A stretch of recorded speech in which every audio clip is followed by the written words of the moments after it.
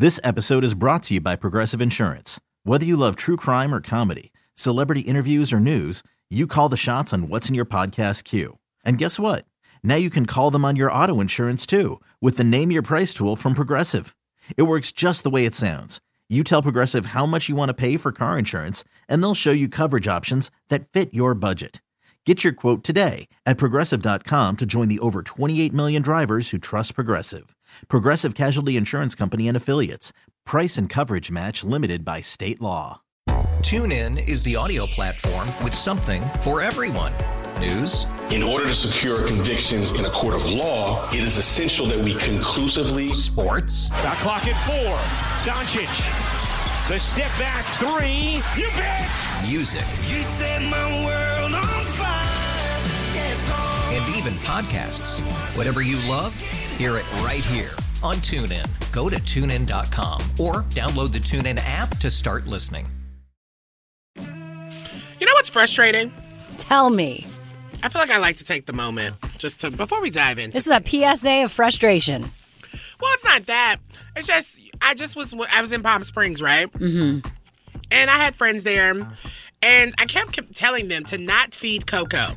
Don't give your her dog. treats. Just as a reminder, if anyone doesn't know who Coco is. If you don't, then welcome to the show because you're late. But they kept feeding her little snacks without me knowing. That's not cool. It pissed me off. Yeah. And now, one, she doesn't want to eat her own food. Ooh. And then, guess who has diarrhea? Oh, not you. Maybe. Not right now. I am eating greeneries. You know what happens when you eat greens. Okay. But no, seriously, it's really annoying because now I have to deal with it. She, threw up everywhere. Oh. She, pooped on my brand new carpet. Really? Oh, this is not good. You should just send the bill to your friends. Well, I know. First of all, I know how to handle it like this, so we're not going to, unless it gets worse. What are you going to say to your friends now? Oh, I've had to think about it because my first reaction is to react and be mean. But I'm not going to do that. I'm just going to be like, I'm never vacationing with you again. There you go. That's not mean at all. Actually, I don't know. It's not that big of a deal. I have an idea. When a dog owner tells you not to feed their dog human stuff, listen to them because it's not like it was a big dog. Coco's a small dog. Doesn't matter. You got to respect. You never know. It's real. Just put a sign on the dog while they're running around that says, "Don't feed me." No, I'm not going to do that. You want me to ostracize my dog? Yeah. You want me to other my dog?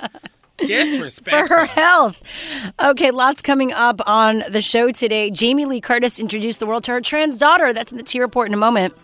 Plus, as live events come back, we're discussing the science behind it and why we love live music. Really cool. First, let's get into what's trending this hour, though. Oh, by the way, that's at, what time? 4:25 p.m. Pacific, 7:25 p.m. Eastern, if you were wondering. So stick around. So first, let's get into what's trending this hour. The Trans Employee Resource Group at Netflix planned a company-wide walkout today in protest of remarks made by joint CEO Ted Sarandos regarding Dave Chappelle's recently released comedy special, The Closer. We've been talking a lot about this, of course. LGBTQ activists say Chappelle made a number of anti-trans comments in that special. And today's walkout comes after the streaming service reinstated 3 employees who were suspended for attending a director-level meeting they had not been invited to in order to discuss the special. And another employee was fired for leaking information about the cost of the special, too. Meanwhile, the company and CEO has since apologized the past 24 hours. In a statement, the CEO, Sarandos, admitted he screwed up. And the big blanket statement should have been, of course, storytelling has an impact on the real world. Sometimes positive and sometimes negative. It's not an apology if you say I screwed up, but then also say your stance hasn't changed. Well, here's also the thing. He says he doesn't have any regrets about releasing the special, not editing it, and not putting any content warnings. That's not apology. Yeah. Meanwhile, our favorite, Ashley Marie Preston, who is one of the organizers, called out Netflix and the co-CEO who made that statement. And here's what she had to say. I'm here to let Ted know that if he won't stand up for their rights, we will. And that's the reason why we're here today. We are here today not because we don't know how to take a joke. We're here because we're concerned that the jokes are taking lives. And that's not a laughing matter.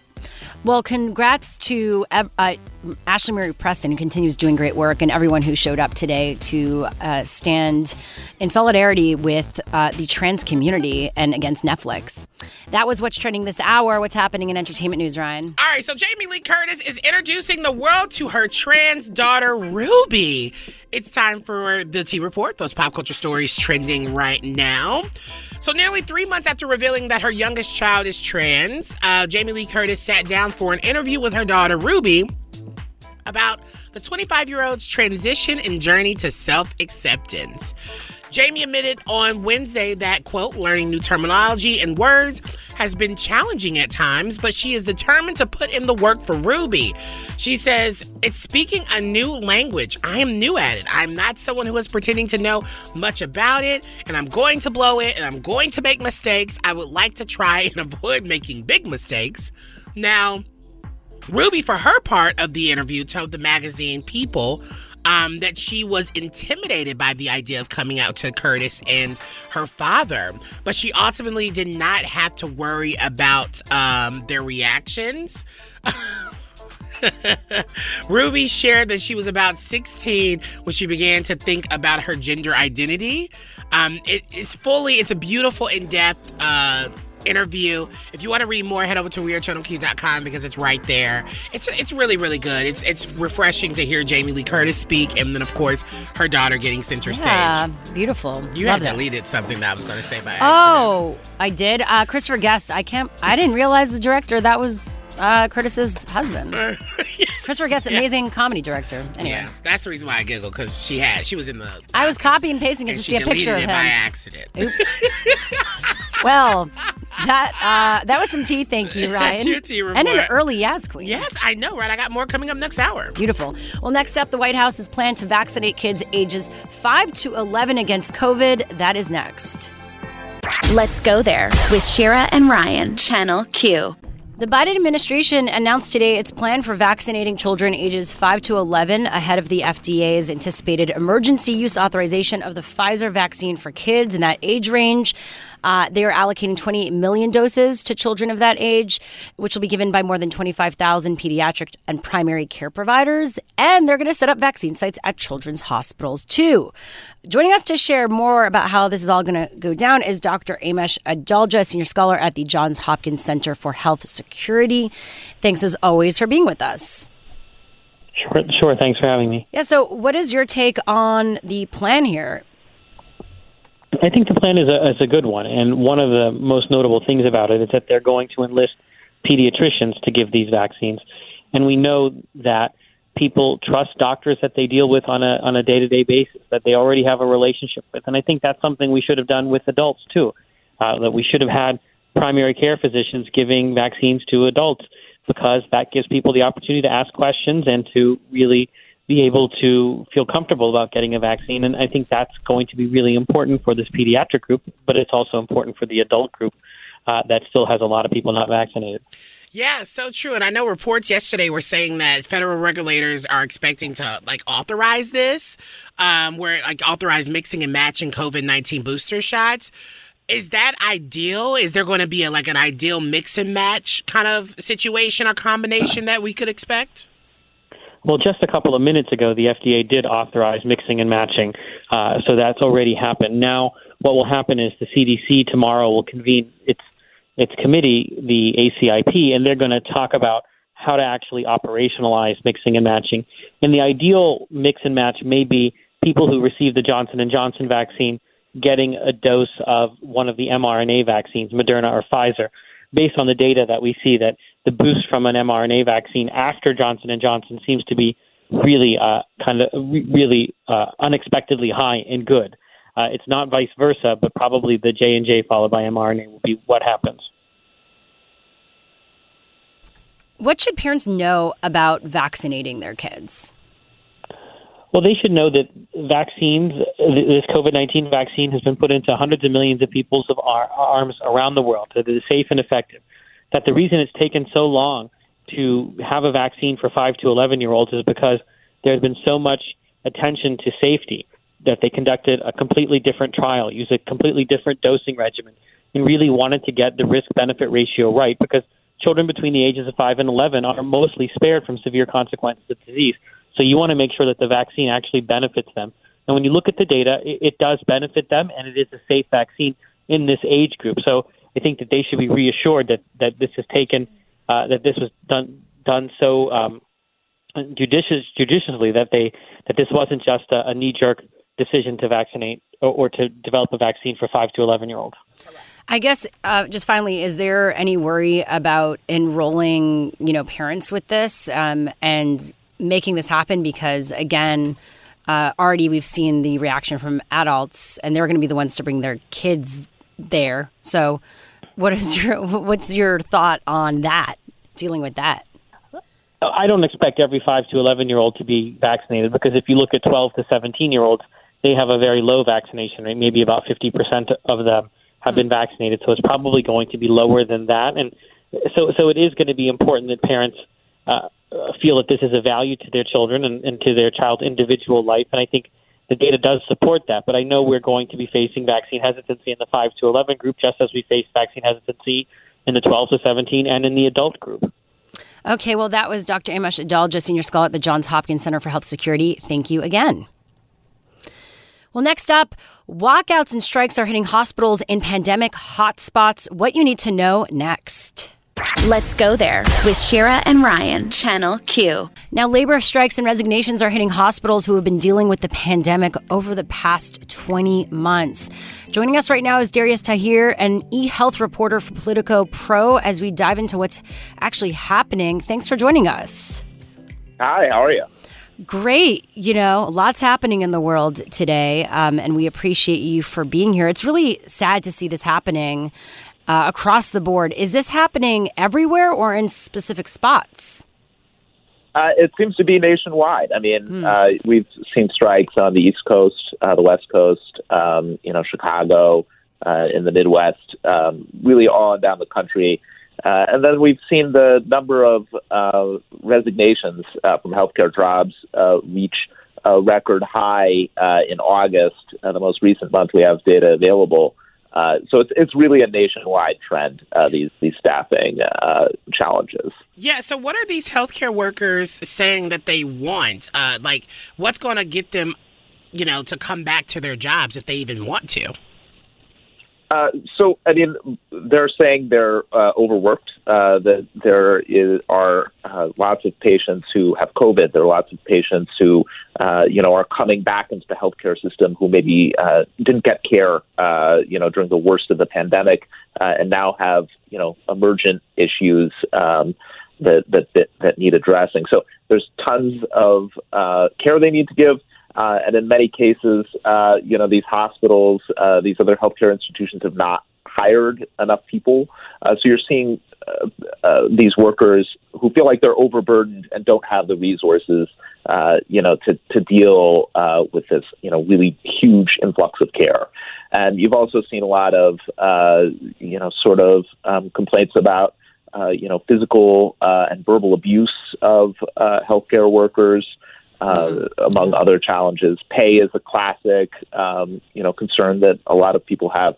So it really runs the gamut of problems, and, fixing it is not likely, I assume, to be, a one silver bullet, one size fits all kind of a deal.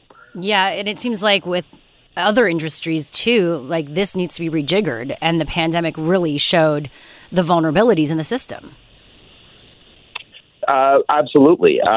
These issues have been simmering for a while during the, before the pandemic, where you had, workers starting to strike at a slightly elevated level, in 2018, 2019. But, the pandemic, with all the stress that it has really accelerated the number of issues workers in hospitals, doctors' offices, other healthcare facilities have had. Are hospital executives acknowledging these issues? What are they saying? In many cases, they are. Hospitals are saying, look, the number of staff that we have is really making it a challenge. I talked to one CEO in a New Jersey hospital who's like, look, we had a record number of resignations actually in our emergency department. and that's making it challenging to get patients from the waiting room to the private room in time. And he said he pointed to some of the statistics we have on hospital-acquired infections, which is one of the key measures hospitals use to determine whether they're doing a good job. It's been going up nationwide, and he's like, look, it's very possible that the challenges we're having of retaining our workforce are exacerbating these kind of problems.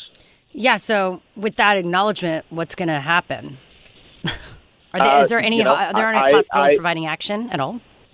I don't like to predict things. After the past 2 years, I've given up trying to predict the course of stuff. It depends on whether hospitals are able to address these concerns we've discussed. Okay, well, thank you so much for joining us and for your reporting on this. We really appreciate it. Thank you. That was Darius Tahir, an eHealth reporter for Politico Pro. Now, coming up, we are switching gears here, as I like to say, how to have a successful grown-up sleepover.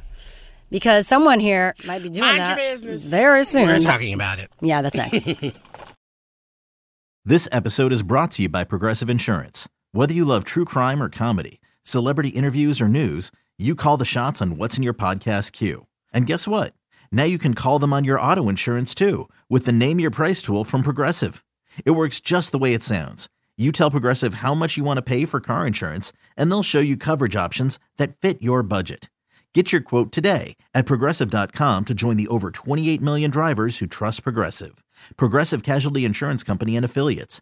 Price and coverage match limited by state law. TuneIn is the audio platform with something for everyone.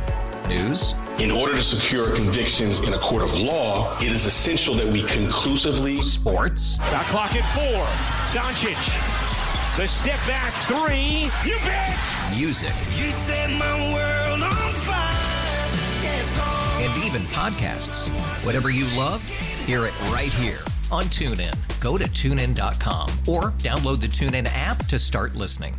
Nerds. Today's episode is sponsored by NerdWallet's Smart Money Podcast. Ready to expand your financial game? NerdWallet can coach you on smart strategies like choosing investments, finding your next credit card, and setting a budget that works for you. Score major points towards your summer vacation by learning expert tips for choosing a high-yield savings account and how to build wealth by investing in index funds. Slide into summer with smarter decisions in 2024. Follow NerdWallet's Smart Money Podcast on your favorite podcast app. Future you will thank you. Let's go there with Shira and Ryan, Channel Q. Okay, it's time to talk about adult sleepovers. Yeah. Either you're used to your adult sleepover because you've been in a long-term relationship. It's more like a forever stayover. That sounds depressing when you put it that way. Even sounds if like you just bought your familial plot at the cemetery. Oh, that's what that sounded like. Listen, I hope if you are in a partnership right now, listening to this, you find ways to have a sleepover, even relationship. But for those who are new to it and jumping into something new, the first night with someone can be a bit overwhelming and intimidating. No, for sure. That's something that I'm experiencing in real time. Yes. Where I've gotten so anxiety filled that I've hired a maid. I've bought new things. I've bought more things for my apartment to make sure I'm everything's comfortable. I'm filling up my fridge just in case. You just never know what could happen, right? Well, you just got an adventure. Well, and the maid's coming on Friday, or the cleaning service coming on Friday, which is nice. And which also, by the way, watch that show on Netflix, Maid. Really, really good. Ryan recommends right here, real time. Love it. So what are you trying to create the perception here? That you're clean? Well, first of all, let me be clear. Your fridge. I'm always clean. My apartment is very, very clean. But I want to be able to have enough towels. I want to be able to, have You know, What, my are you gonna soap swim in your bath? dispensers. No, but like if they're taking a shower, don't you think about How that? many You want to showers? have if you have like a clean shower, clean bathroom. You know, I want my room to look as nice as possible. I want there to be smell goods. There's all these things that I've thought about that I just want. You know, and he's already been over my place before, but you know, he has. sleeping over is just like another thing. That's when they really can find what you're hiding. Yeah, and I feel like it's different for like straight people. Oh, tell me more. Because, like, I feel like when your, like, boyfriend came over to your house the first time, it was like, he probably wasn't caring. Like, he was just like, oh, yeah, whatever. He's like, I'm happy that I can just get with this right now. Is that what he was saying? I think I've talked to some men recently who've revealed some interesting things. Like, you know, they're just like, it's an honor to even have a woman say yes to me. Oh, see? That's a different although thing. there are then the picky ones, right? Yeah. And I'm amazed when I go to some other women's places, like my friends, I'm like, oh, you're so put together. Like, and then I went into my space, like, because for a long time, as you know, I have a dorm room. Well, Chris wanted to clean for you. I got very fortunate. You're lucky. Yeah, it's like very lucky. He just wanted me to be who I am, a mess. That is really unfortunate, So, but that's beautiful. Wait, Ryan, what new things did you buy? Oh my God! If we're being, I bought a new shower curtain. I bought new bath rugs. I bought new towels. I bought. I'm buying a new trash can at Home Goods later on this evening. I may be buying new new wine glasses and like just glasses in general. Like I'm kind of like, and I already had this stuff, but I just feel like I started to look at it this morning, being like, this stuff, what if I live like a college frat boy and I don't know it until someone tells me? But I don't. I most definitely don't. My place is really nice. And he's already complimented my place, all these things. But like, you know, I just start to overthink it. And I start to get like really freaked out. And so I'm like, also, big thing here, he's sleeping over. I woke myself up because I took a nap here in the studio the other day, and producer Vanessa was like, you heard yourself snoring. Yeah. I snore. Mm-hmm. This is like terrifying. What if that's a deal breaker for him? Well, then he's not the right person. Or maybe I'm not the right person for myself. You're going to break up with yourself. Can't you get those things like instead of snoring, you find one of those things at the pharmacy that like covers like your straps? nose? Yeah, but I mean, no, like you try all these that's not things. Sexy. I know. You're like, 1 second, let me put my nose strip on. Yeah, like, you know. So here's the thing. I would give him a heads up. I would say, hey, let's be real. I do snore. If you do hear me, just actually, my boyfriend does snore sometimes, and he tells me to move him. Just like push me, nudge me so I wake up because it's bad for you to snore. It means you're not breathing properly. But then if you go back to sleep, you're probably going to snore again.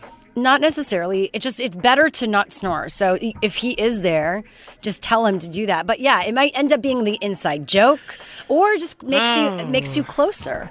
Just another reason to talk to my therapist. Yeah, just another reason to overthink this entire thing. Yep.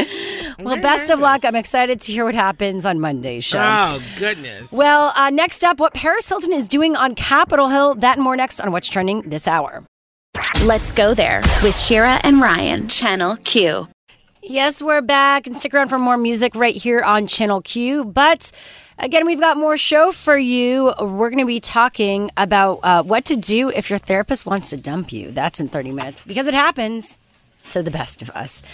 Plus, why Deborah Messing is still dealing with Kim Kardashian and this whole thing that she brought it up. She started trash talking Kim, and now it's just following her.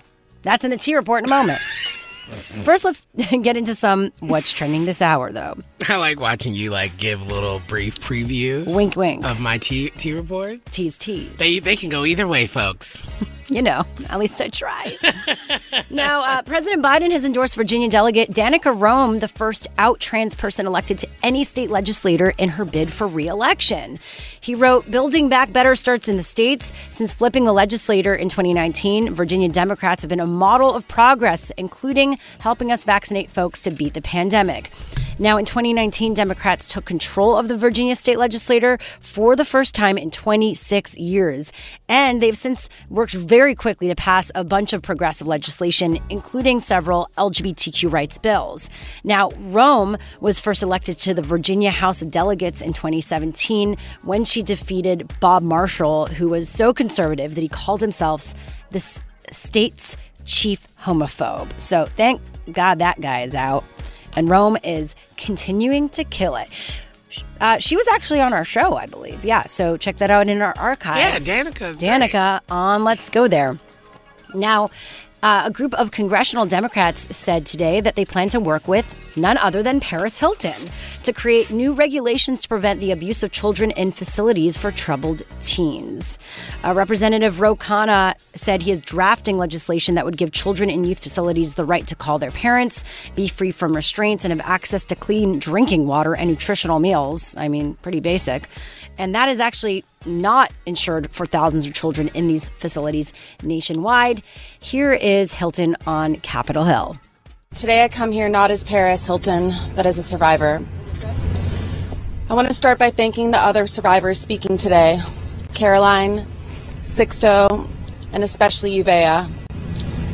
You are incredibly brave for sharing your personal experiences of abuse publicly and for turning your pain into a purpose to create real change in the world. Senator Jeff Merkley and Congressman Ro Khanna, thank you for your leadership in sponsoring the Accountability for Congregate Care Act and for your commitment to ending abuse in youth congregate care facilities. I am confident that this bill will create a world where all youth have the support and opportunity they need to heal, thrive, and not just survive. Now, Hilton revealed her experience as an adolescent in 4 youth facilities in a YouTube documentary last year. And in an interview with NBC News today, Hilton said that during her time in those programs, she was choked, slapped, spied on while showering, and deprived of sleep. Just horrible. And good on her for doing something about it. And finally, Nicholas Cruz, the gunman who carried out the massacre of students and faculty members at the Marjory Stoneman Douglas High School in February of 2018, pleaded guilty in a Florida courtroom today to 17 counts of murder and 17 counts of attempted murder. Cruz, who's 23, faces a minimum of life in prison and maximum of the death penalty, which will be decided by a jury in the upcoming sentencing phase of the trial. The prosecution has said they plan to seek the death penalty. And that was what's trending this hour. What's happening in entertainment news, Ryan? All right, so Deborah Messing, she's still dealing with the whole fallout from questioning Kim Kardashian's SNL worthiness. It's time for the T Report, those pop culture stories trending right now. Here's the thing. So she's always been outspoken, but she is having to retract some things. She's apologized for a September tweet asking why Kardashian was chosen to host Saturday Night Live. She appeared on Tamron Hall today to publicly apologize and discuss the whole kerfuffle and her reaction after watching the show. On the show, on Tamron Hall's show, she explained that she had no intention of bullying the billionaire and was merely wondering why SNL had chosen to break with its tradition of booking performers with something to promote. She said, well, I was not intending to troll her, if anybody took it that way, I apologize. That was never my intention. She is this phenomenon. I mean, she is a cultural icon. Okay. I guess. I mean, she said what she had to say. I just think, it's all because she is, she hasn't gotten to host SNL yet, if I'm being quite honest. That's surprising, actually. Is it? She was part of a huge show, and she's funny. Yeah, it is. It is surprising. And actually, yeah. No, now that you think about it, wait. Like, at that time, are you sure? That's and guess what? Kim did a pretty good job. Oh, Kim did a pretty good job. But I don't think she's ever been on SNL. Yeah, she's never been on SNL. I've looked and she has not. So that's the T Report. I got more coming up next hour. I can't do the Odyssey anymore. It's done. Yeah, so sorry guys. Hopefully you got in there and tried to win. You'll find out soon if you did. That's your T Report. Okay, well, it is International Day of Pronouns today, and actually you spoke to someone special about this. I did. I'm so excited about it. We're going to learn about the history of pronouns and why they've always been around. Let's go there with Shira and Ryan, Channel Q. So it's International Pronouns Day, and of course we had to go into the archives. It was a really amazing conversation that I was able to have with guest host Shar Jossell, but it was all about pronouns and how we use them and how they formed language today. So get ready for that amazing conversation. Okay, so understanding how to use gender-neutral pronouns are crucial. Today, one in LGBTQ plus youth use them. But where did it all start? We have professor of English and linguistics and author of What's Your Pronoun? Beyond He and She. Dennis Barron is joining the show. Thank you so much for being here. Hi, Shar. It's great to be here. Oh, okay. So here's the thing. Yes, it sounds like there's two women in the studio, but there's really only one. No, it's okay. Listen, I'm Shar. I ironically have the deeper voice. and I'm Ryan. Shar goes by she, her pronouns, and I go by he, him pronouns. Okay. What a beautiful way to start this. We're talking about pronouns because in your book, you write about the history of pronoun use and the role pronouns have played in establishing our rights and identities. And I want to know, what are some of the kind of the things that get lost in translation when we're talking about understanding pronouns?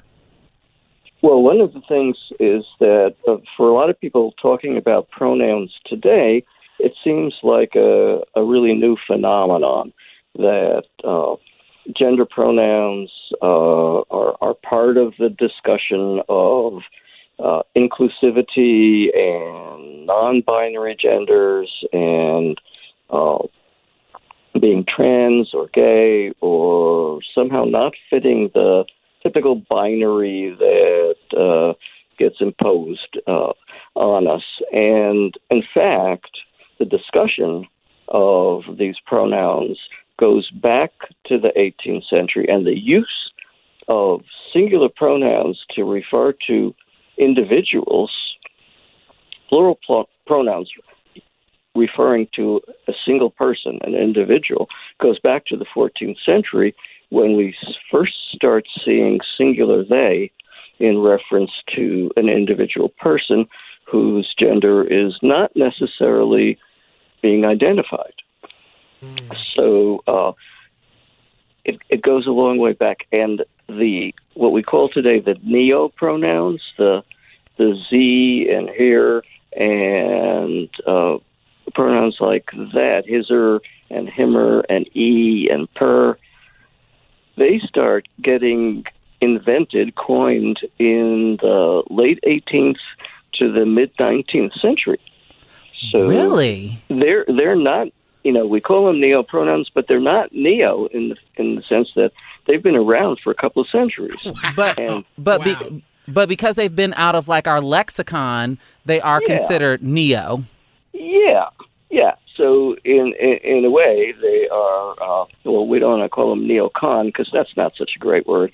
But they are. They're new to us, but some of them have been around for 150 to 200 years. The earliest one that I found that was coined is the pronoun e, just the capital letter E, for a person of whose gender identity is not known or needs to be hidden for whatever reason, or is somehow irrelevant. And that was coined in 1841 by a doctor who decided that medicine wasn't exciting enough and he wanted to write a grammar book.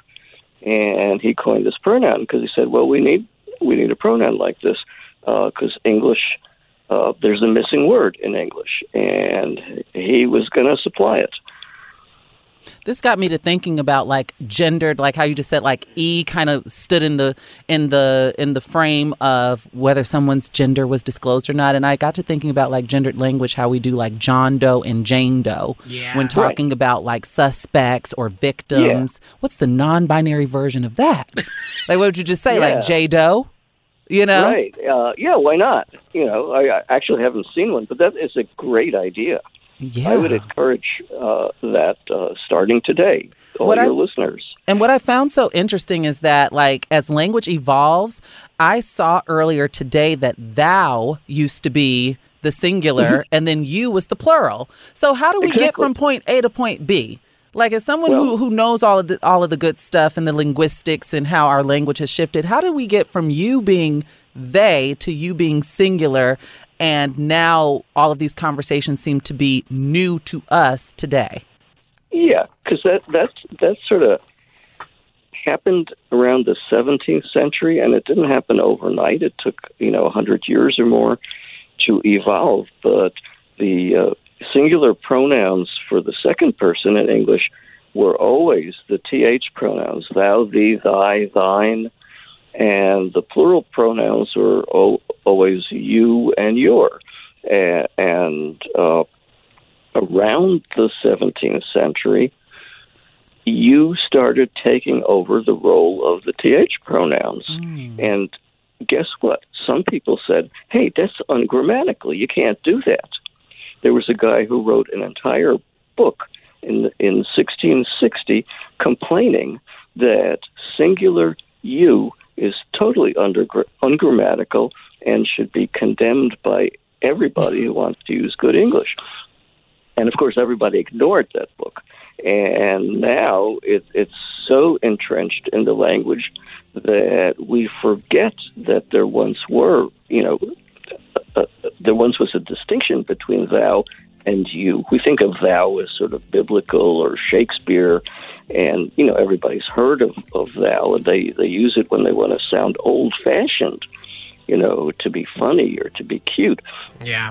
And in parts of Britain, you still hear people in the countryside using TH forms of pronouns, but it's not considered standard. It's considered dialect.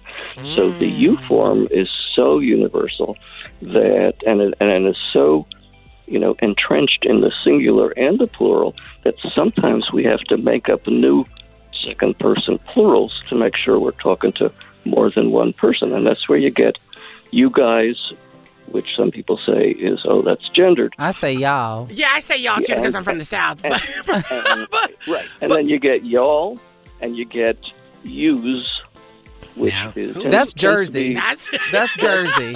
Yous. Well, that's urban. It's Scottish.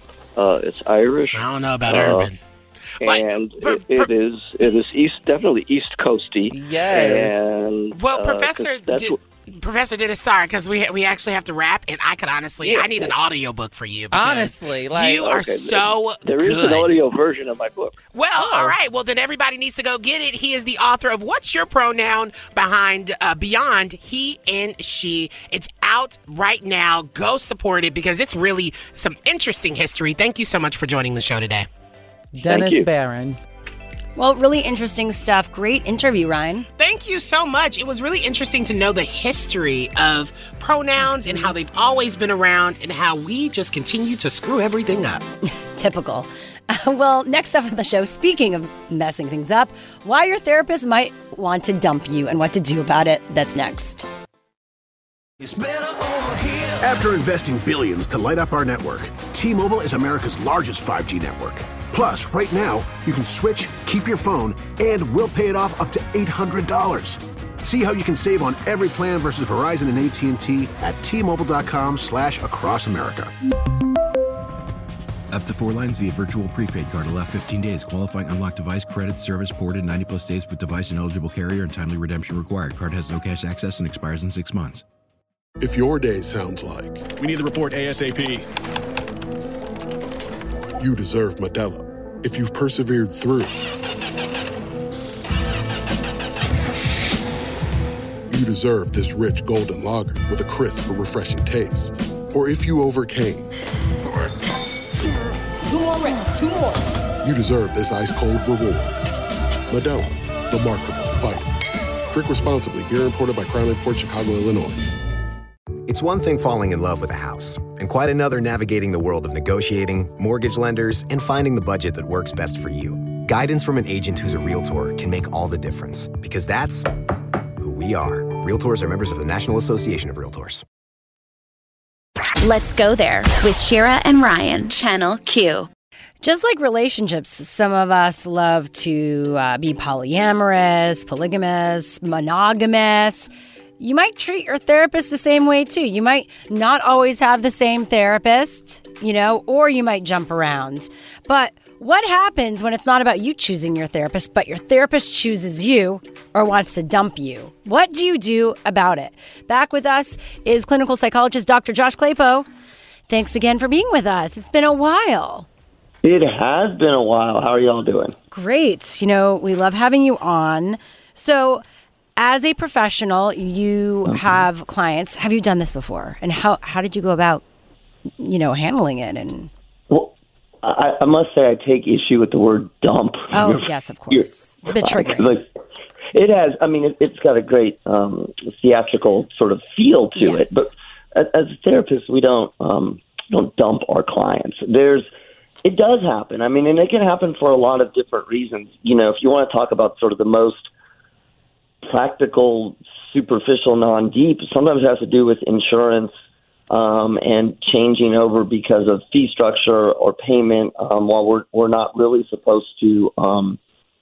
You don't let a client go just because of payment. That is an issue. If you're no longer on a provider panel, then you are no longer able to see them to be billed under insurance, and that becomes an issue. They have to make a decision: do they want to pay out of pocket, or do they want to use their insurance? And if you're no longer a provider, then they have to choose someone else. So that happens all the time. The next level down, though, gets more interesting. One has to do with if we feel like the client is really not making progress with us, that what we're offering them and what we're doing with them, they're sort of steady state, and there's just not a lot of progress being made. While the client can say, I like to keep coming, I want to keep coming, and there's a lot of therapists that will keep saying them. After a while, I think it's part of your ethical duty to say, just we're not making much progress here or any, and I think you might be better suited with somebody else. And let me say this. When that happens, it's not a dump. It's usually a referral. If we're not doing well together, but let me offer you this person. That just sounds like a nice version of a dump. It still feels like a dump. It's not, it's kind of like not being like ghosting someone, because at least you're not doing that. You're just like, yeah, this doesn't work for me. And I also watched In Treatment, I believe is the HBO Max show. And that's a really, that happens, and it's actually, it's a therapist that actually talks, and you see the sessions each week pass by on HBO Max. I would recommend. It's good. I know, Ryan recommends. But I think it's really interesting because I always wonder with therapists, is it a lot to take on? Because it does essentially, depending on who you're talking about, how many clients you have, there is a lot of trauma that you're working through. And I always wonder, does a therapist have a therapist? Oh, yeah. Yeah. So, I mean, it's the same way, and you can think about this. This is my favorite analogy. Would a physician have a physician? And on the one hand, we would say, of course, right? And yet we see a lot of physicians who have real unhealthy lifestyles and practices, and they have health problems, right? Well, it kind of goes the same way. You want your psychologist to be psychologically sound, but they got issues too. So therapists do have therapists because you want them to be on the top of their game. I do think, Ryan, your point's well taken. You as a psychologist have to determine your workload. How much can you sort of handle, not just logistically, but psychologically. The way we practice, typically on a 50-minute hour, you only have so many hours in a day. And after a while, you may need to take a break. It may be too much to see, 8 patients 5 days a week. But some of that comes with the training and the experience. But I do think that the sort of transitioning patients really has to do with either the logistic piece, the lack of progress, or, to be honest, when we feel like a patient or a client is, I don't know how to say this, is inappropriate, but not in a psychiatric way. Yeah. They're just, it's not a good fit. It's not even that progress is not being made. It's just that we are not helping them. I think the last piece, which gets even more, if you want to say spicy, is when we get a lot of what we call countertransference. When we're having a hard time treating the client because the client is triggering some stuff in us that is taking us off of our game. Oh, we've never talked about that, but that totally makes sense. That's so interesting. Yeah, and again, we're taught how to sort of stay and walk that line. But if you're seeing someone for a while and they are just, and you use that as part of therapy, your frustration or your irritation with them is very often a sign of how they treat the rest of the world. That being said, there are times where you're just like, look, this is not working for me. Now, you don't always say that, but it is not working for me, and I think you would do better off with somebody else. And again, the ethical part it's not to say thanks, bye, but to facilitate that referral as a healthcare provider. Totally. Oh, But what if, I mean, I love all this. What if the client has dealt with abandonment issues and you're like, you have to deal with that in a very sensitive way. Yeah. Well, that's why I don't we don't dump clients. That's exactly why. You never say, hello, and by the way, today's going to be our last session, and I will never see you again. Yeah, of course. You just don't do that. You do have to transition, and I think the other piece to realize is if you're transitioning, maybe you're peeling back on the number of patients you're seeing, or maybe you're going off network. Mm-hmm. You have to let them go and transition in a very gentle way because there is a huge amount of attachment that you do form with your therapist. So we approach it very carefully. Dr. Josh, it was so good having you back on the show. It's been a minute, it feels like. Well, you know where to find me. I'm always here for y'all. I know. I just missed you. I just had that come over. You tried to dump us. No, He's lying. That's what he does. He throws it on you. That's what he does. Yep, that's perfect gaslighting. That was clinical psychologist Dr. Josh Claypo. Thanks again. Thank you. You're our favorite. Well, next up, why does Mark Zuckerberg want to change Facebook's name? And what could the options be? Wow, I don't know if anything could help that dumpster fire. Let's go there with Shira and Ryan, Channel Q. In the midst of all the controversy, Facebook might be changing their name. Ooh. Yeah, can you imagine? I mean, what do you think it would be called? I don't know. Facebook is so good at stealing other ideas from other companies, or either, basically taking those ideas and making them their own, and then just kind of completely shutting out or monopolizing these other companies. I think maybe they'll just take someone else's name. Call it Snack instead of Snap. Yeah. And also, I don't even know what the purpose of this rebrand is. It's like they're trying to get away from all the bad press, but it's still going to be there. They're trying to make it so that when you Google their name, nothing comes up. And I'm like, what does that even mean? I mean, we could tell you a little something about bad name changes. Well, this was originally reported by The Verge, who said that the name will connect to the company's focus on the metaverse, which is a new platform. They're developing a digital platform, including enhanced by augmented and virtual reality, where people interact through digital avatars. Mark Zuckerberg must have really enjoyed the pandemic because he doesn't want to be around anyone else ever again. He's trying to create these VR worlds where we don't have to really be in the same spaces as one another. All we have to do is just virtually see each other. He really enjoyed that. You don't see how awkward he is when he's trying to answer questions. Oh, God. He just is smiling. His avatar is just going to be open-eyed and smiling the entire time. But that's the thing. I watched that video when he announced the conference room thing that he was trying to do with Gayle King, and she actually did it. And the avatars just look weird. They're not even human-esque. They're I don't know. They're video game avatars. Mm-hmm. So they're weird. I don't know. It's the first generation, Ryan. Your kids, you're going to be able to tell them, I saw the first generation avatars. You should have seen us. I'm already going to be able to tell them about dial-up internet. What else do I need to tell them to prove that I'm old? I'm sure I could think of a lot. Well, next up, Ruby Rose, the actress, is revealing another big reason why she left Batwoman. That is next and more. What's trending this hour? Failbook. That's their new name. Failbook. Good one. Let's go there with Shira and Ryan, Channel Q. Another throwback here on a Wednesday love triangle by New Order. Oh, wow. Oh my God, funny thing. I had no clue, and I still kind of don't, who Van Halen is. I mean, I know him. I don't know him. They're a group. But it was a person, though, I thought, also. Mick Jagger's the Rolling Stones. Yes, you got that one right. But Van Halen had crazy hair. Van Halen is a new group from this era. They're not kids. No, Van Halen is really from bad. the 80s. We are digging a hole right now. No, this is embarrassing. Oh my gosh, that's another one. Embarrassing. Just kidding. This is does any boomer want to come and get quiz us millennials on classic music? This is okay. Let me tell you. This is the reason why I brought this up is because this week I had a quiz about 80s bands, and I didn't know any. It's not an 80s band. It's from the 70s. They went from 70s to 80s. Are you kidding me? Stop it.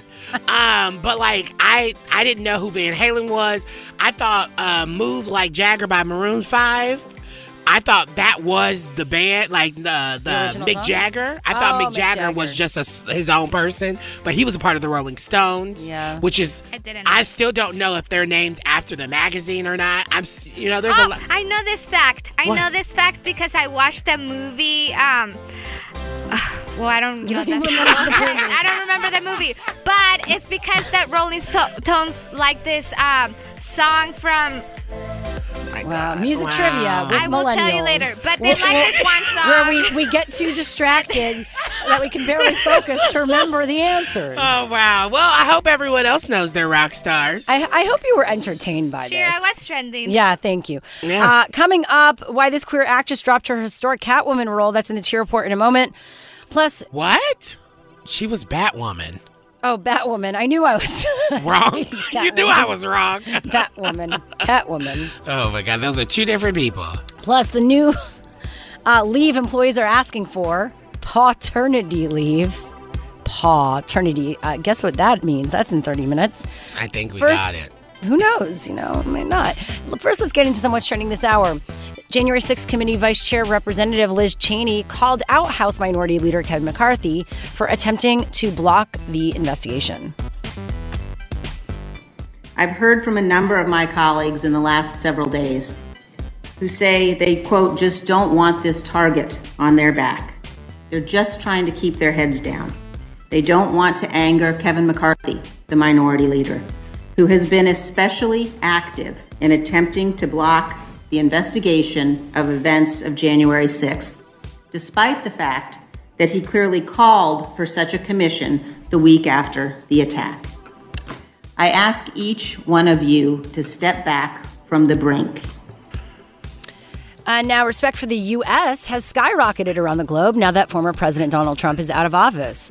Joe Biden's presidency, it seems like it's restored America's standing in the world's eyes in a dramatic manner, according to a new polling. While Biden has only been in office for 6 months, the median approval rating of the U.S. leadership has soared to 49%. It's a number that hasn't been seen since the beginning of former President Barack Obama's term in office. Trump had a 30% approval rating at the end of his presidency. That was what's trending this hour. What's happening in entertainment news, Ryan? Ruby Rose is revealing another big reason why she left Batwoman on the CW. It's time for the T Report, those pop culture stories trending right now. If you don't know, it was pretty iconic when they casted her originally for the first season.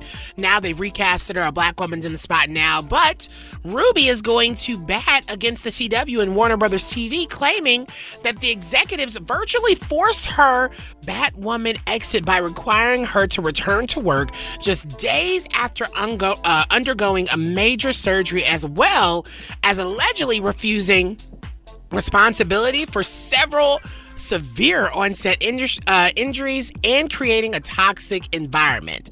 So this is how it all started. First, she asked fans to stop asking if she would ever return, saying, "I wouldn't return for any amount of money, nor if a gun were to my head."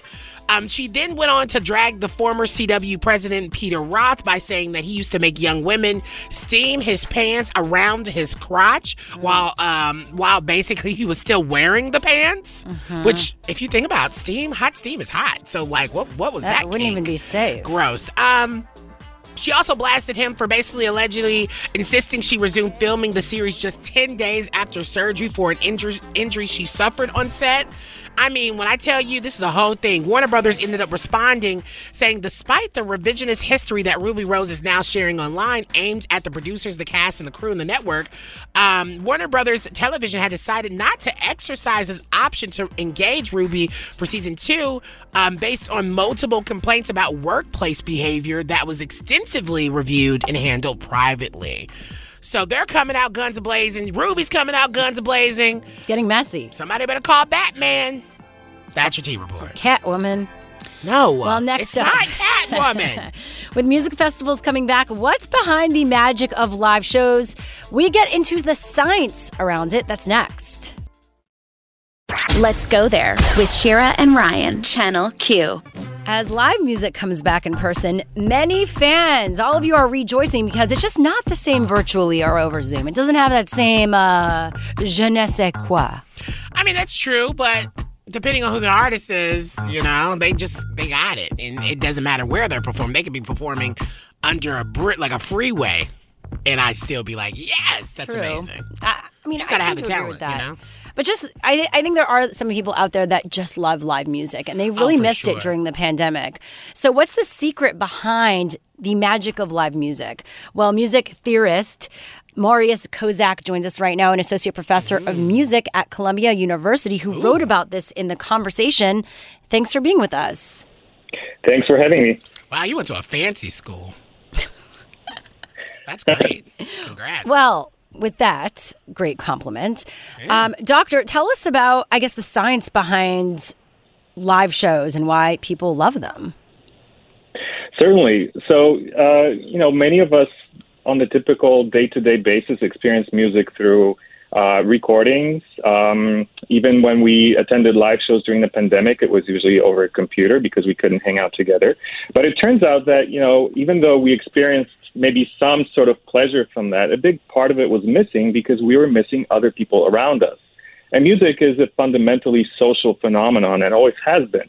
And so the fullness of this pleasurable experience really comes from being surrounded by other people and, importantly, being able to move with them. Interesting. Move, like physically move? Physically move, yes. So music typically has a beat that allows us to synchronize with it. And when a bunch of people synchronize together, it creates a very pleasurable feeling that, as it turns out, also functions to create and strengthen social bonds. People who are, really familiar with one another, like friends and family members, tend to synchronize their gestures and walking when they're together. Babies, when they're bounced in synchrony with grown-ups, they tend to display greater altruism toward those people. So synchronization in general is very important to us, to our social and emotional well-being. And music facilitates that by providing a beat with which we can all move together. I love how you just broke down music like we've never heard it before. No, I love that. Like, that's pretty cool. I think also, because everything is so heavily politicized with, like, the pandemic, and you can't go to shows without having a vaccine, and the vaccine proof, the card and all that stuff, it just feels like, do you think that's going to damage the experience of live music, especially if people who are vaccine hesitant can't go and enjoy live music like they once could? I mean, I didn't know that you were going to go there with this question. That's a whole other thing. I mean, why not? Let's talk about it. Our show's called Let's Go There. Yeah. You might have been on the wrong show. I think that that's a very good question. I think that in general, being around other people should be a comfortable experience. And if you're at a show and you're not exactly sure how, what's going on around you with your fellow human beings, it's difficult to get into a groove with them. So there may be a sense of apprehension about going to a show without knowing that everyone there is vaccinated, and potentially you're putting yourself at risk. But having said that, music also music is political, but can also allow people from different political areas to come together. That's the thing about, synchronization over, together with sound waves is that, it doesn't matter whether you're right wing or left wing. You can all feel the beat together and move to it together. Is there something also about the way we hear the music when it's coming from like our speaker or virtually than in person, like the way we're feeling the vibrations? Absolutely. That's a big part of it. So obviously when you go to a live show, you are feeling, typically music is much louder and you're closer to kind of the sonic experience itself than when you're at home. And especially if you're listening over headphones. Over headphones, you're only getting the ear experience. But when you go to a show, you're feeling a full body experience. And also, just being in the physical presence of performers makes a big difference. There was a recent study done that compared movements of people who were listening to live performance versus listening to a recorded performance.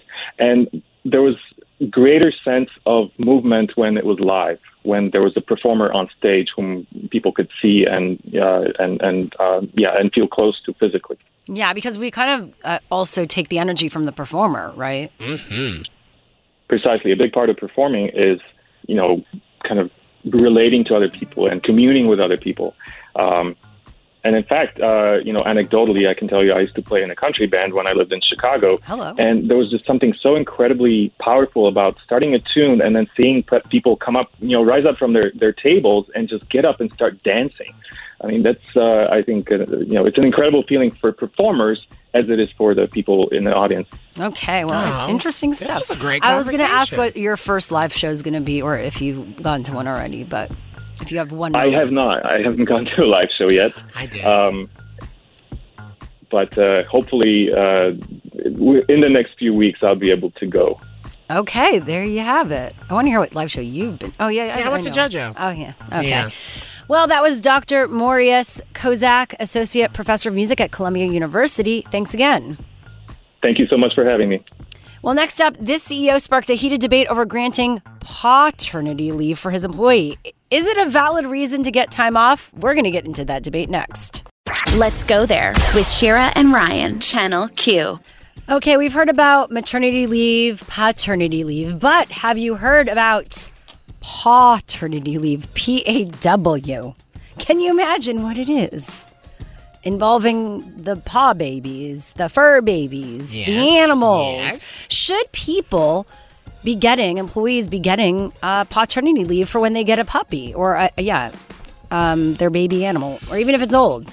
Baby kitty, any animal. Well, here's the thing. I do think there's something to be said about if you have an animal who's about to die or something in their old age and you have to kind of spend a little bit more time with them if they're sick and you can prove it by vet notes and all these things. Yeah, I get that. Maybe spending the last, if they're about to have to unfortunately pass, the last couple of weeks, give them some time to have that moment because animals are just family members in ways, especially. It can be very, very hard, and sometimes you do need a couple of days off. Yeah, that's if they're older, but what about when they're younger?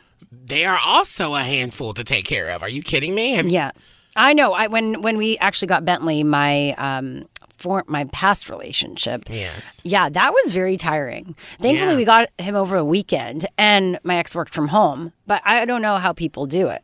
It can be difficult. It really can be difficult in those first couple of months. I mean, they're just like babies. I mean, my vet has always told me to think of my dog as a toddler. They have the capacity and brain capacity of understanding as a toddler would. And so, I don't know. Sometimes I think it's nice. It's just kind of like when companies offer you pet insurance. Oh, they do? Yeah, our company does. Oh, I don't know that because I don't have an animal. They do. So Coco's under Odyssey Insurance? No, I didn't take it because I don't need y'all taking no extra damn money on my check. That is true. Insurance should always be an addition. How is that a perk if you're still taking money from me? I'm it's not a perk. I don't need nothing else. I got her on a good little plan, and she's taken care of. Cute. Well, this whole debate was brought up actually on LinkedIn. The CEO and founder at Box Park asked, one of my staff has asked for paternity leave because he has a new puppy. What do you think? And actually, there was an overwhelming amount of people who said no. 61% said no. That they didn't. 39% said yes. Yes, that means there are a lot of people out there that think, yeah, this does not make sense. Well, because people are heartless. You said it. And I feel like you say no if you don't have an animal. Yeah, because you don't understand what it really takes. People think just having an animal is just easy. No, it is once you get them to a certain kind of routine. But for the most part, when you're getting a pet settled and you have to be there, and especially if you're leaving them at home by themselves, it can be hard. So here's the thing. Do you really need leave, or can you just work from home during that time? Well, maybe now you can work from home. Yeah. But that wasn't possible before the pandemic. That is true. Yeah, we're looking at things differently. Someone in the comments said Europe seems to have the time off balance figured out much better. On dogs specifically, if you don't have time to spend with high energy dogs, get a cat or fish. I had someone ask me for a recommendation for a dog. How about you get a cat or fish? Don't tell me what the hell to get. Are you kidding me?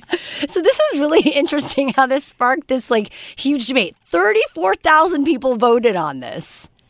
Wow, people are awful. I mean, you're saying to me that I can't take time off for my dog, but you're taking time off for these LinkedIn polls. Well, I don't think you should own a pet at all. I didn't even bring myself into this. I know, but I'm just saying in general, I'm not ready. I don't think you could ever own a pet. That's not true. I think at a certain point I can when I'm more at home. Not now. No. That is so unfair. I know. If you get a dog, your partner's going to be taking care of them. Just like they're going to be taking care. Watch out, Ryan. I'm going to prove you wrong. Your partner cleans your room. Not anymore. Okay, now coming up, would you get a hand lift? Oh, I thought you were going to say a hand. I was like, well, it depends on who it's from. We get into this new trend next. Let's go there with Shira and Ryan, Channel Q. You've all heard about a facelift. Well, what about a hand lift? I'm not talking about some sort of sexual favor. I'm talking about an actual, lift, like your skin is lifted and tightened on your hands. So I don't know if you experienced this, Ryan, because you're young. Yes. You're right. I can't wait for the moment where you're like, yeah, I'm old too, yeah. I feel old now, if I'm being honest. Oh, no. Yeah, I do. I do feel old now. Okay. But I'm young. You are. I'm always going to be. I feel like I'm young I don't think at heart. old is ever a thing. It only is about, because you can feel young. You can experience life still young. Totally. Just, So, but the thing is, you sometimes can't control your body and what it does as you get older. Well, you can. You can have facelifts like, the Kardashians, but girl, your hands will So reveal that's all. the thing. So a lot of times you'll see someone and some parts of their body, you're like, wow, that's tight. Like they look really young. But then they always say you could see the age on the hands or the chest also. Oh, I've never thought about that. It's only really, for me, it's always been the hands. So, if you're watching, if you see the Kardashians, you see J-Lo, J-Lo in particular, actually, because obviously she looks so young. And of course she still is, because technically, 52 is still pretty young. Yeah, but, girl, just like Shakira's hips don't lie, your hands don't lie. Well, there's a reason why this happens, and I want to get into the hand lift and how much it costs and all that, so stick around. Your hands are typically exposed to a lot of the elements, and they're more delicate, right? So you forget, you should be putting sunscreen on your hands, right? Well, my thing is, why do we even care? Why are we doing all this stuff to make our hands look so young and our face look all young? Because it makes us feel good. We're a vain society. Or are we only doing it because we want to be deemed beautiful? And why? Yeah, it's for validation as well. But old should be looked at as beautiful. Totally. I think it's a personal thing. Some people feel the need. I think that the reality is you either are just yeah, bring it. I'm getting old. I'm not doing anything. You're the middle person who's I'm going to do the most I can just to stay healthy, be put together, but I'm not going to maybe go to the extreme of try to reverse this. I still accept it. And then there's the third tier of I'm doing it all. Mm-hmm. Right? And you play in some of those places. It's a spectrum. But there's now this, I'm getting to this hand lift. It's $2,000, between that and $4,000, depending on what is done. And basically they add filler. There's a volume of filler that's used. This doctor, this plastic surgeon said that people who received hyaluronic acid filler, which is the most common, can expect to see results last for 9 months to a year. Small entry. Are you ready for this? This is how it's done. Small entry points are made on the back of the hands in between tendons and bones. And small amounts of either that hyaluronic acid filler or biostimulating agents, I don't know what that means, are slowly injected. The product is then gently massaged so that it can be evenly distributed throughout the entire back of the hands. It sounds like you're reading one of my prescription bottles. I mean, it might seem boring, but this is actually very interesting if you're actually interested. No, I didn't say that as in it was sounding boring. It's I heard you. Yeah, you're right. And they say it often takes several syringes to give you enough volume to make a meaningful improvement. The cost per vial of the filler ranges depending on what you're using and the part of the country you're in. I wonder if that stuff causes arthritis or carpal tunnel quicker. Because if you play with your hands, I feel like if anything, it fills it out. Maybe it adds some. No, but carpal tunnel is when your hand muscles kind of get stuck. Different. But you never know. Putting stuff in your hands ain't supposed to be in there. Yeah, that's true. I mean, you never know with this type of stuff. It's not as much that you just never know. I've known people that put it in their face, and tons of people they get they temporarily, but that they've gotten temporarily paralyzed because they hit the wrong thing. See, Yeah. They must have went to like a cheap doctor. They tried to get a deal or something, and they didn't. They were like, I don't want to pay the full price. I'm just going to go down the street. And then there's also lasers that you can use the whole thing. I do want to get, like, the shots for preventative for, like, sweating underneath your armpits. That's just that's preventable. still Botox. Yeah, like Botox Is that in and your, stuff. Yeah, under and your then in my armpits? forehead. Like, I wouldn't Do you mind. sweat that much under your armpits? I don't, but I just, if I just want to get rid of Just the for sweat. fun? Just to get rid of it. But I feel like sweat it's meant to sweat out. Like, it's not. Have you smelled you lately? You know what? I'm letting it out. And it tells you a lot about what you're going through. If you take the smell away, you might have a health issue and might not realize. So you're okay with putting fillers in your hands and blowing them up like it's like balloons? No, not like one of those things. Like we're like, yeah, no. I don't know. I would be down for a laser. That's why I wash my neck and like my chest and you You should. That's just a part of bathing. Scrub it with my face stuff because I want it to have the same impact like on my face as the other parts, because your face is not the only thing you should be focusing on. All right. And sunscreen, please, everywhere. Yes, that's true. Let's go there with Shira and Ryan, Channel Q. We're wrapping up the show as we always do with our Yes Queen of the Day. Yes, Queen. Now, actress Jamie Lee Curtis is introducing the world to her trans daughter, Ruby. Yes, it was so good. And we talked about in the T Report earlier that we just had to give it our Yes Queen of the Day. Like, there's nothing else topping that. Yeah, it's really beautiful. Nearly 3 months after revealing that her youngest child is transgender, Jamie Lee Curtis sat down for an interview with her daughter, Ruby, about her transition and journey to self-acceptance. And Jamie even admitted that learning new terminology and words has been a challenge, but she is determined to put in the work for Ruby. And it's just really nice to see, and this was in People, but just this dynamic between a parent and a child going through this. And it sets a great example for other families going through this, and that they're not alone, and that there's connection there and growth to be had all around. So true. And that's our Yes Queen of the Day. Yes, Queen. And guess what? That also does it for our show today. But we are back tomorrow, weekdays here live on Channel Q, 2 to 6 p.m. Pacific, 5 to 9 p.m. Eastern on tomorrow's show. Of course, we got great music here on Channel Q always, but we're also going to be getting into how Gen Z is using social media to spread the word on Spirit Day.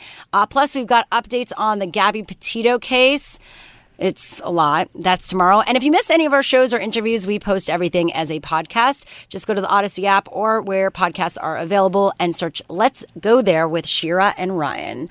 We are sending you love and light. And honey, remember to slay. Now stick around for Love Line with Dr. Chris, where he's covering what issues are solvable in a relationship. That's next. This episode is brought to you by Progressive Insurance. Whether you love true crime or comedy, celebrity interviews or news, you call the shots on what's in your podcast queue. And guess what? Now you can call them on your auto insurance too with the Name Your Price tool from Progressive.